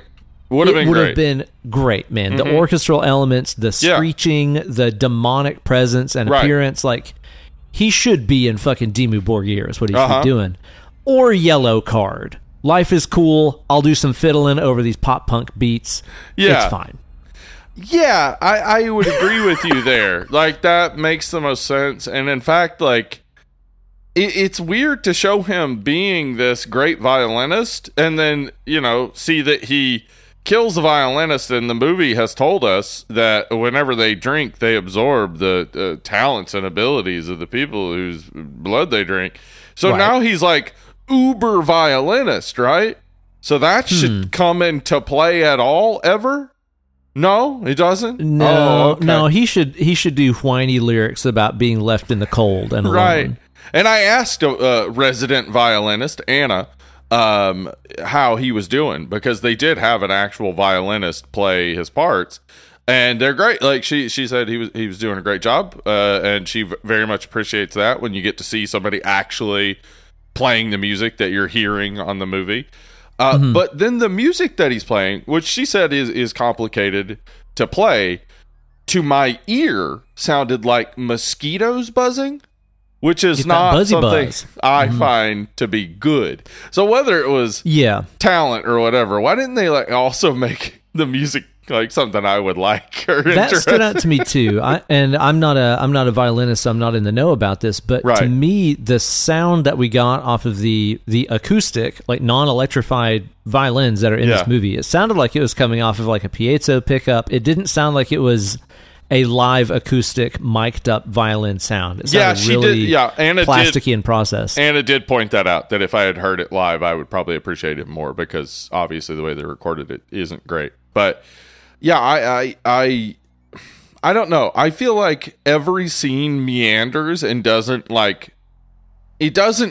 that the other scenes exist. So like each scene is its own little like vignette of Lestat's life, and whether or not those things are all going to connect, who knows? What does it matter? It's just going to be a thing. It is disappointing to me, though, knowing that the vampire Lestat has the voice and beatboxing abilities of one Jonathan Davis all along.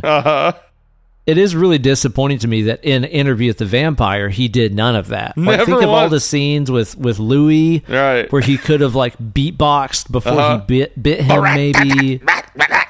Yeah, show me how to be a vampire. Step 1. Like, he could have been doing it the whole time. Are you kidding? Like, the guy comes out of the coffin 100 years later, just really knowing how to nu metal. Like, he gets the vibe immediately. It's almost like what the movie is saying is the vibe of being a vampire is nu metal. Dude, you know what? With that comment that you just said about how whenever they feed on somebody, they kind of absorb their powers and all this. Yeah. It should have fucking shown us, man. As soon as he gets out of the coffin, first thing he does is he's starving. He goes to the nearest mall and he like sucks a Hot Topic fucking late night manager dry, and that's where he gets all the nu metal powers from. Yes, that sounds great. Like, that would have made sense. Yeah, absolutely. And he also walks out with like, you know, some really chunky platforms or something. Oh yeah, with his crazy fucking Super Street Fighter full energy bar shadow blur move behind him that all the vampires do when they're doing Dracula stuff. This is so interesting that we just talked about in Renfield how they did such an interesting and innovative way of showing the super speed by showing it in normal speed, but showing Nicholas Hoult flying through the air slow. Right. This movie is just like, what if the vampires moved fast, but not fast in the least bit? In fact, slower than normal. But it showed like a little shadow them behind to make it indicate that they're going so fast. That's how you know. We're not going to speed up the film or anything. No, it's just, oh, they're fast. Here's a like, what if your butt was a little bit out of the water, but a little bit in the water, and you farted? That's the noise it would make if a vampire went fast. Yeah, that is the noise. It's awful, dude. Like, this movie has no gore to speak of in it, other than that one guy getting decapitated. Which, okay, what was that guy? What was that guy? Okay, he's wearing a do-rag and an American flag shirt, like he's fucking Rex from Rex Kwon Do. And they stop on this. We've seen so many blur vampires in this fight.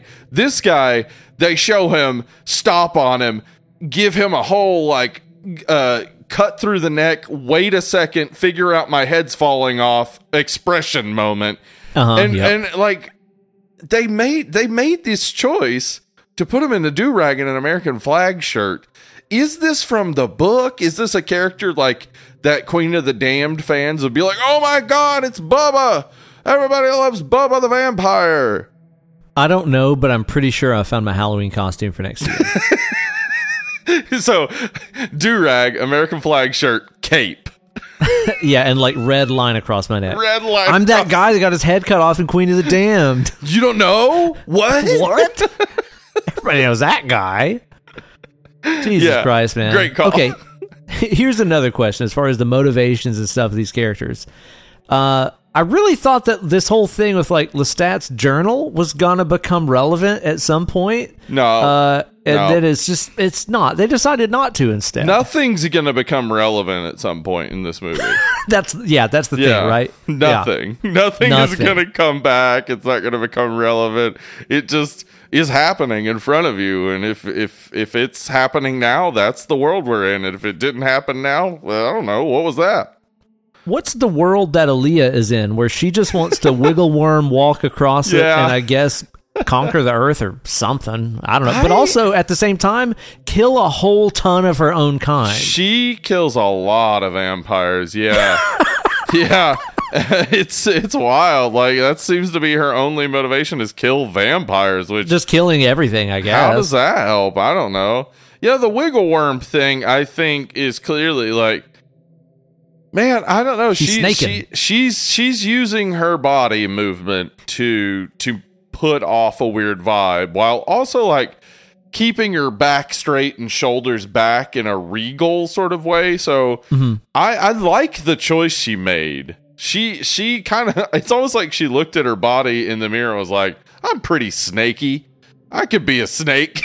I could snake around a little bit and have she does. Indeterminate accent. What is the accent? I don't know. Yeah. It's like British foreign accent. Yeah. It's brother accent also. Absolutely, because unfortunately Aaliyah died 6 months after production of this, but 6 weeks, that is, after production of this. Oh, wow. Jeez, was not that soon. able to do any ADR on it or whatever. So her brother was brought in to do ADR, which is interesting. And they did a whole bunch of like post on it, which is why it sounds weird, but it also, that wasn't something I even thought of. Like, I was like, that's fine. Yeah, she's an ancient vampire. Her voice sounds weird. Fine. Yeah, it's kind of this like processed, weird, ghostly kind of voice. Like, cool. I totally bought it. I was fine with that. Yeah. So that worked out for him, right? It's just like, I think okay. so, yeah. It's sad to learn about her life, man. I mean, obviously, we all know she was taken from us way too early, but also, if you don't know about all the stuff with R. Kelly and all that jazz, go and look that up. It'll or definitely don't. make you just know that it's not good. Yeah. Yes, and know that R. Kelly is legitimately a monster. He's a piece of shit. Oh man, just the absolute fucking worst. Her whole life seems like it was really sad. Well, yeah, a lot of real sad shit happened to her, but she also made a lot of really good positive stuff. So, true. I think, yeah, I mean, it sucks. She was what, 21 when she died, and just so crazy, talented, man. And unfortunately, like I really do think her performance in this was the most compelling performance, and the most attempt at doing something with this clearly not great, boring sort of story. And so, yeah, I definitely think she had a future in acting, and it, she had a lot of future in everything. She was very talented. It's just a damn shame. Yeah, for sure, man. What about, I keep calling him Maurice, but Morris, what is it? Marius. Marius. What's his motivation, dude? Other than doing some really, really shot ass paintings. Yeah. I don't know. It really does seem to be What's that his thing? He just wanted to paint bomb a bunch of people. I don't. Is he Banksy? He's Banksy. Oh my God, that all makes along sense. He's a Banksy. Yeah. Yep. No, if you rearrange the letters in his name, it spells Banksy. Oh yeah. Yeah. You're right. Yeah, I'm looking at him now. Yeah, if you math it right, it's Banksy. Yep. I think like, yeah, he's the type of character that you only introduce if you're going to be able to go into depth of the story. You only introduce him and the 5 vampires we see later, who are all clearly distinct characters, dressed differently from distinct eras. Very what we do in the shadows type of thing. Totally. But we don't know anything about them. No. Like, don't introduce the characters if you can't give me something.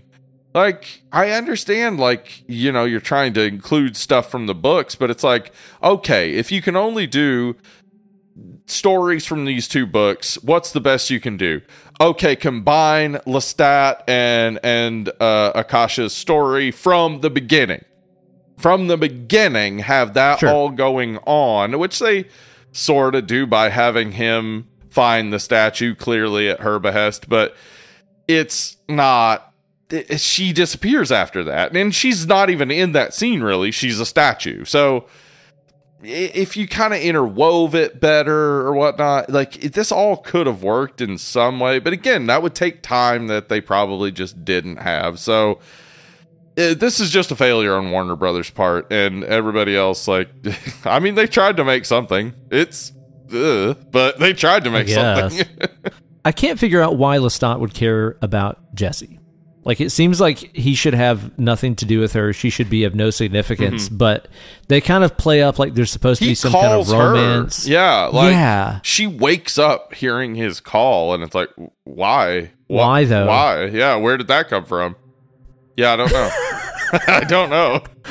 Because there needs to be a movie here, I guess. I mean, you could cut the Jessie character, because I guess she's there to be the one person we can root for, because, again, as I said, the 2 sides aren't worth rooting for.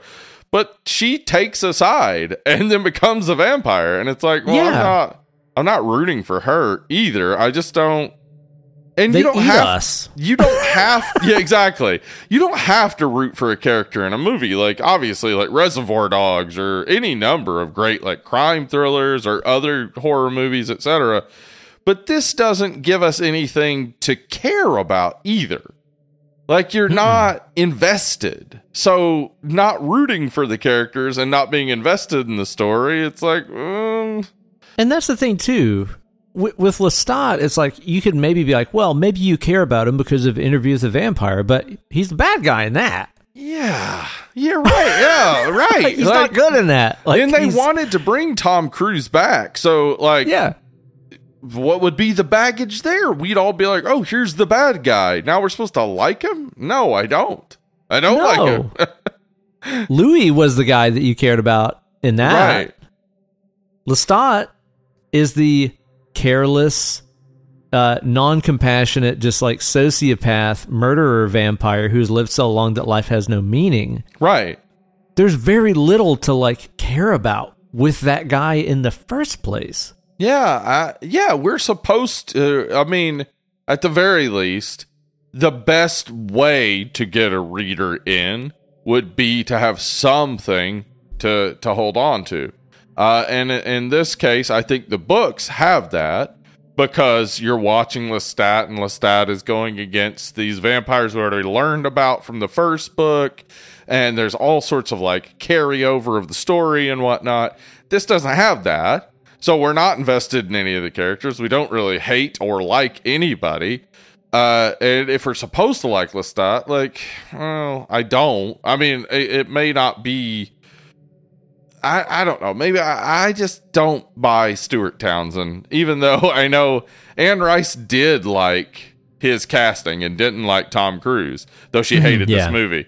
I don't know. To me, I'm not buying him. I'm not into. I feel like Tom Cruise has a look in his eye that is scary. And well, yeah, naturally. Yeah. And that's what you need from a vampire is no matter how erudite, no matter how sexy, no matter how whatever, you need to be scared of them a little bit. And he's not scary at all. No. It's just missing. Yeah. Yeah. At least we get that awesome fucking fight scene at that concert at the end, man. I mean, that's fucking sick, right? Okay, I will say, at the end of the movie where Aaliyah turns that like bronze kind of looking thing whenever she dies, that's kind of cool. It was, neat. And then it turned into a PS1 scene. Ooh, yeah, it sure did. In a hurry. Yeah, we were talking about that too. Anna and I were watching it. It was like, oh, the statue actually looks pretty good, especially for this era. Yeah. And then it starts dissolving, and it's like, what the? Yeah, then it doesn't screensaver ass nonsense. Oh yeah, totally, man. Okay, I'll throw one plus out there. You ready? Okay. I like how the vampires have that kind of eye shine effect, that very animalistic looking thing that's going on whenever light hits their eyes and it's just flat reflective like a dog. Yeah, I like that. Mm-hmm. That's neat. Yeah, I think that is, and that does a good job of like showing them as more animal, which is actually a bad job for the movie because again, we're supposed to connect to them. So yeah, it's like it's a real good element that doesn't actually help the story or anything, but that's fine. I think there's just not a lot to like here. I do like Marguerite Moreau, who plays Jessie. I don't think she has any sort of character to work with. But she was in The Mighty Ducks. She was in The Mighty Ducks. She's in Wet Hot American Summer. She's a cutie. You can't complain there, but she doesn't do anything in the movie. Character in this movie. Dude, how fucking long is this movie? An hour and 40 minutes. Movie? No, it's 3 hours and it's 3 hours and 100 minutes. Yeah, right. You're right. It is the most. Like the whole movie, every time that I would have to pause, which was inevitable because I just couldn't keep watching it. I'd have to pause and I'd be like, surely it's almost over. Nope. Not even close. No time has passed. Not even close. Gotcha. Like, you watch this movie for 20 minutes and then you pause it and you're like, I'm actually 30 minutes before where I was when I paused it. Yeah. Like, it's like a time vortex. Somehow. Yes. Man, like, Kate and I were watching it last night and there was like a time that she had to get up and use the bathroom. And so I paused the movie and I was like, thank fucking God I can check my phone. Yeah. Like, look at literally anything. And then she got back and she's like, I need to do my Duolingo. And I'm like, thank God. Do 2 of them. Well, I think maybe what's going on here is that you have the 8th Doctor, Paul McGann, in this. So he's barely in the movie, it seems, but in fact, he's doing all the timey-wimey, whatnot nonsense. Timey-wimey? Yeah. Which character is he? David. Oh, that's David. Oh, yeah. okay. Yeah. Maybe, yeah. He might be getting timey-wimey on us. You might be right, man.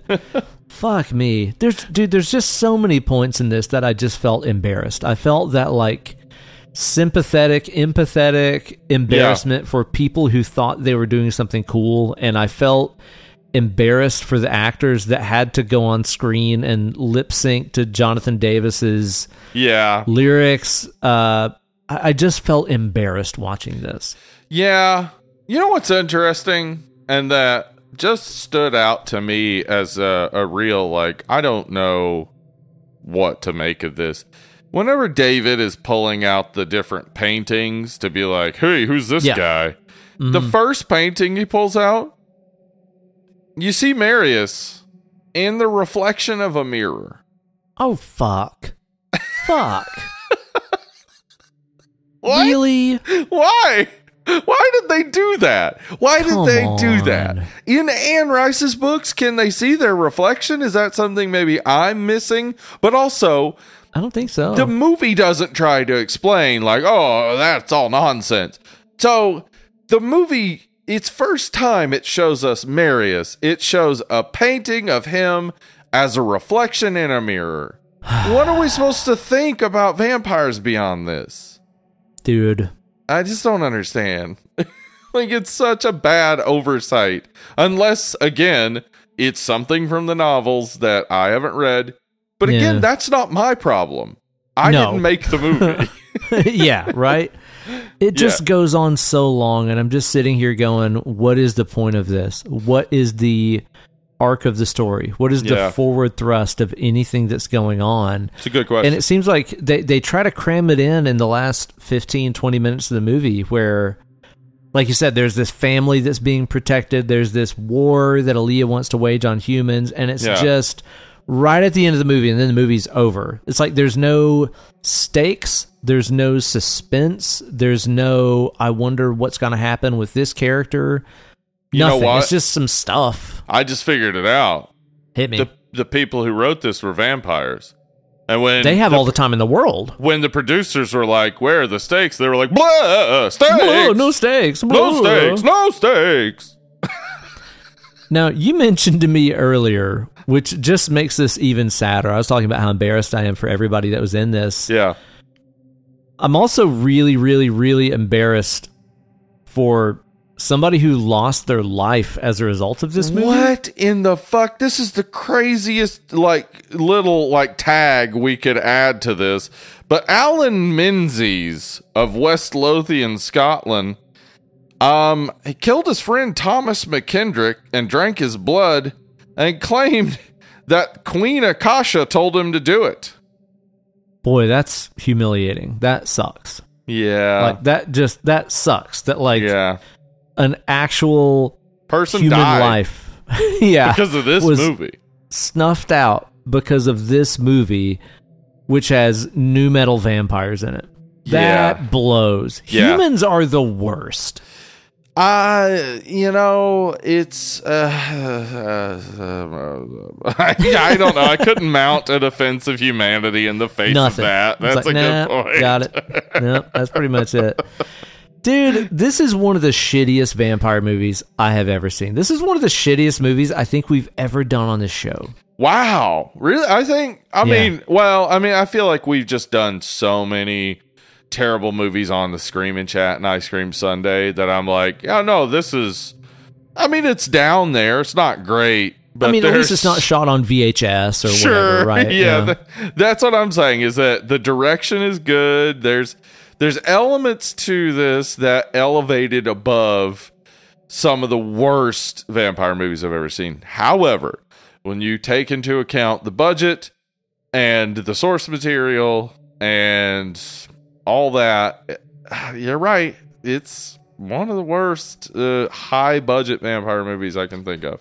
There's a lot of bad vampire movies. I was thinking about this earlier whenever we started the episode. I was like, what is the classic movie monster that has the most shitty movies attached to it? Like, there's not a lot of great werewolf movies, like truly excellent werewolf movies. Yeah.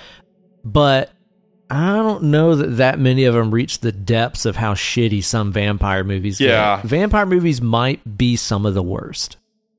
Yeah, and then also, like, just think about this. While watching this, I kept thinking, like, wait, did Stephenie Meyer watch this before she wrote her novels? And they looked it up. For real. And she right? Probably did. Yeah, the timeline checks out. Did, yeah. Ugh. This sucks. This sucks so much, man. I have no desire to rewatch this again. I have no desire to hear fucking Down with the Sickness in a movie soundtrack, dude. Ugh. Fuck me, dude. The soundtrack to this just blows. It's all so embarrassing for me to watch this. And I understand that, you know, we existed in a time, we were of age in a time when this is just not for us. Mm-mm. And we've certainly liked movies in the past that were directly aimed at us that I'm sure other people probably aren't that big on. But when breaking down all of the elements of this movie, it really comes down to you had to be there. It had to be the right time and place for you for this movie to be a cult classic, which people, you know, claimed it is. And I accept that. A cult classic at its core is there are a large group of people, much like a cult, who love a thing inexplicably. And that's what this is. I mean, I have my own things that I love that I know that are trash. Yeah, absolutely. So I get that. You know, I get that. I get it. But it's not for me. No. Do you got any other thoughts about this thing? No, I'm ready to rate this because this is this doesn't deserve any more time. No, I really hate this movie, dude. Yeah. Just overall, like when I was trying to think of anything positive to say about it, I mean, again, the eye shine thing is cool. That's about it for me. I really was just bored to tears watching this because just nothing is happening, and there's no cool gore. There's no like hot, sexy romance stuff going on. There's just nothing going on in this fucking movie. Well, it's a crime to be boring, and this movie is dull as fucking watching, you know, eggshell white paint dry. This is gonna be low for me, dude. I would contend this movie has two things going for it. One, there are a lot of very attractive women in it. Just a lot. Well, all over the place. The violin player, gorgeous. Just a gorgeous woman. Mm-hmm. Also, the film ends. It comes to a conclusion, and it stops. It stops being a movie. And then I don't have to watch it again. Yeah. That's like one of my highlights. That's kind of it to do that. Dude, for me, this is like a fucking 1.5. It's low. This sucks. I was thinking 2, and I will stick to 2. This is a 2. Ooh, lethal. Yeah, the things that I do like about it, as I said, there are a ton of gorgeous women. A ton of gorgeous women also on Instagram, Twitter, Reddit, etc. And those aren't motion pictures. And I don't have to dedicate an hour and 40 minutes to them. So, also the fact that it ends, you know what? Everything does. Ooh, how like life this is. Yeah, so it doesn't have a lot going for it. So yeah, 2. Terrible. But I know there's people out here that love this movie, including some of our dead and lovely listeners. And love your movie. Go for it. Yeah. I'm not going to yuck anybody's yum, man. But if you like it and you want to help explain to us why we should, let us know over there on the Facebook group. Or if you fucking hate it like we do and you want to point out stuff that we missed, please do that too. I would love to continue hating this movie. So let us know your thoughts about this one over on our Facebook group, our Instagram page, anywhere you guys can follow us on social media. Use our Linktree page to find all those things. Most importantly, our Patreon page. That's right. Where you can give give us money so that we can buy blood to drink. That way we don't have to kill you guys and drink your blood. Yeah, and I was against telling you guys that that's what we do with it, but now Ben and I will fight to the death. Oh, so yeah, we have to do that because I want to keep it open and you don't. Not me. Not me. Nope. Yeah. That's how petty vampires are. Patreon.com/Dead and Lovely. Head on over there, become a patron on any level. You get access to our Patreon exclusive episodes. The Teenage Mutant Ninja Turtles Hell Rankers will be going up very soon. After next week's episode, where we'll be talking about something that's drawn from the Smoking Bowl. And if you want to put your movie in the Smoking Bowl, go over there, become a $5 patron. Once a month, we draw from the Smoking Bowl and we cover the movie. And I'm hoping we get a true No Vampire. We'll find out very soon. Yeah, I hope so too. I hope to do one more, hopefully good ass vampire movie before the month is over. Yeah, or just a really terrible one that would make for a fun episode. I don't really give a shit. I just don't want mediocrity. So hopefully we get a good one in there. Bad or good. And next week will be a Smoking Bowl drawing choice, so we'll find out about that time, and I hope you guys tune in then for the last week of No Vampire here on the podcast, Dead and Lovely. I've been Uncle Ben. I've been Hollywood Steve. And we've been Dead and Lovely. Leave me now, you left me in the cold, Dad.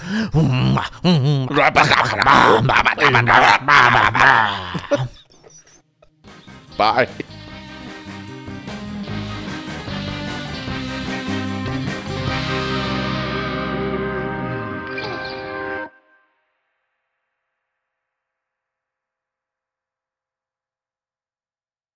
Now, you know I'm out there to do everything I can to disrupt the damn old liberal agenda. That's what's right. ruining our country and tearing us apart. You know what I mean? I do know that about you, yeah. Now, we've got some real hardcore, we got some social media, we got some TV programs and movies out there fighting that agenda. But I think we need to take it one step further, bring back the board game into the family home, and especially one that can teach some good messages about how things are to be. You ready for this? All right, let's hear it. Now, this is like a spin on an old classic. All right? An old standby that I grew up playing. Okay. And the object of the game is to make sure that the head of the family, which is to say, of course, the father, the man, right? Right. Okay. Yeah. Object of the game is to make sure he don't get poisoned by that liberal agenda. All right? Okay. All right. The game is called Don't Woke Daddy. All right? Still spin on Don't Wait Daddy, but this is different. This is Don't Woke Daddy. All right? So you go around the board, you roll the dice and so on, right? Yeah. And if you land on a square what says, just selected your preferred pronouns, you're getting one step closer to woken daddy. All right? No. Don't woke daddy. Don't woke daddy. He needs to remain a man, head of the household. This is just maybe the wildest coincidence in the world, but I've created a new board game. All right. Yeah. Good. Let's hear it. Yeah. Where there it's okay, so your objective is you've got this liberal daddy and he keeps falling into these faux pas. You know what I mean? Like saying things like, I wish I could have voted for Obama for a third term. You know? Oh, my God. Yeah. Title of this one is Don't Woke Daddy. No, don't. Don't woke daddy.